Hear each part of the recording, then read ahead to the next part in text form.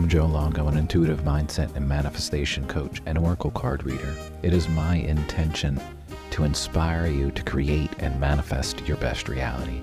And every single day, I'm going to be here to help you start your day on the right foot with a little shot of inspiration or a question or something to ponder to keep your mind going in the direction of creating your best reality.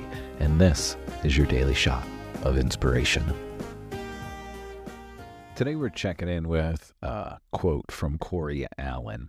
If you're not following Corey Allen, check him out at Hey Corey Allen on Instagram. Now listen to this wisdom. You don't have to force things in the present just because they felt right in the past.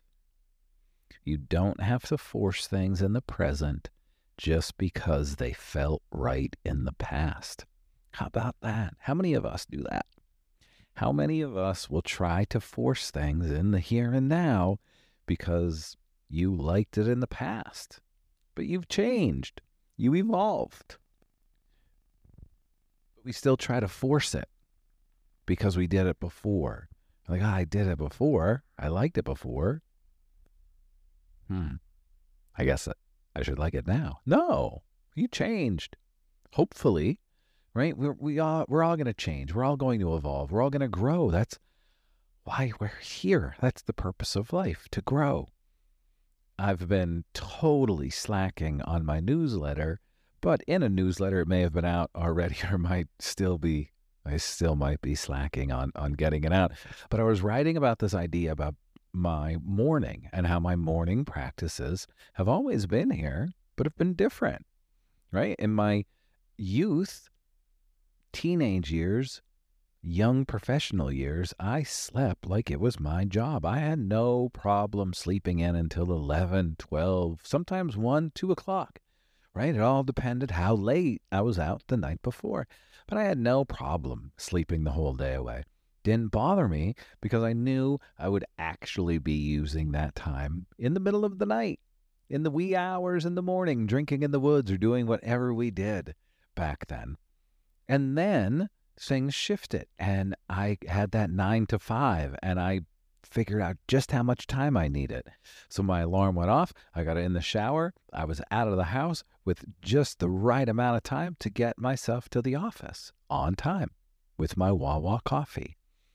There was no setting intentions or doing anything for my day, but my day was working for me. I always have been a morning person, and when I had the opportunity to get into the office at 7 a.m. and I was out of the office at 3 p.m., I took it.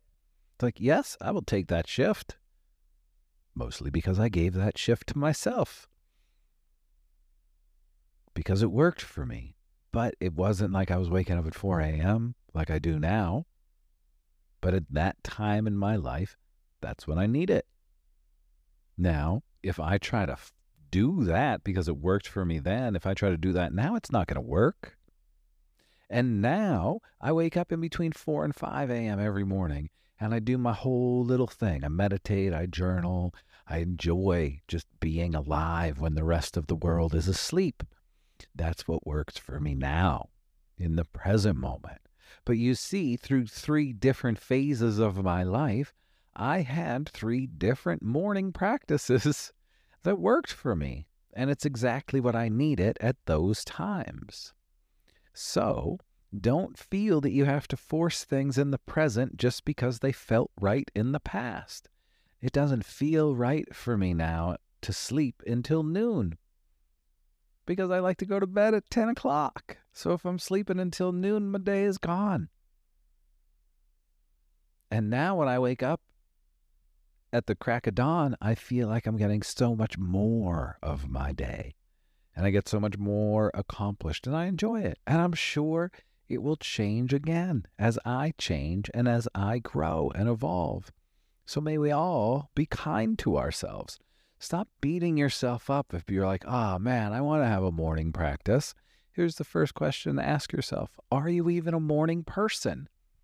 If you're not a morning person, don't even think about having a morning practice, because your morning practice, you're going to hate it because you're not a morning person. So then figure out when you can have a practice. Maybe it's a nighttime practice when the rest of the world is sleeping and you're still up.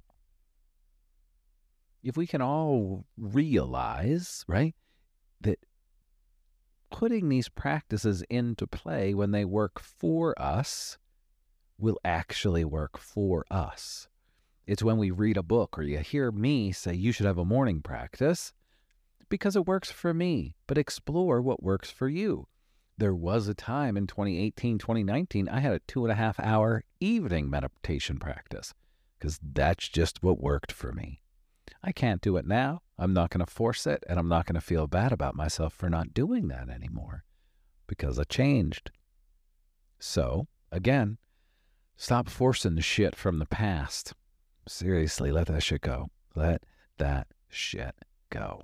Thanks for being here, everybody. You know the deal. Like, subscribe, hit the link in the show notes, sign up for some of the good stuff. And if you haven't yet, seriously, sign up for these very special summer solstice oracle card reads. They're happening only the week of the solstice. The intention is for moving into the summer with an open heart, receiving that knowledge, wisdom, and guidance that you need to create your best reality.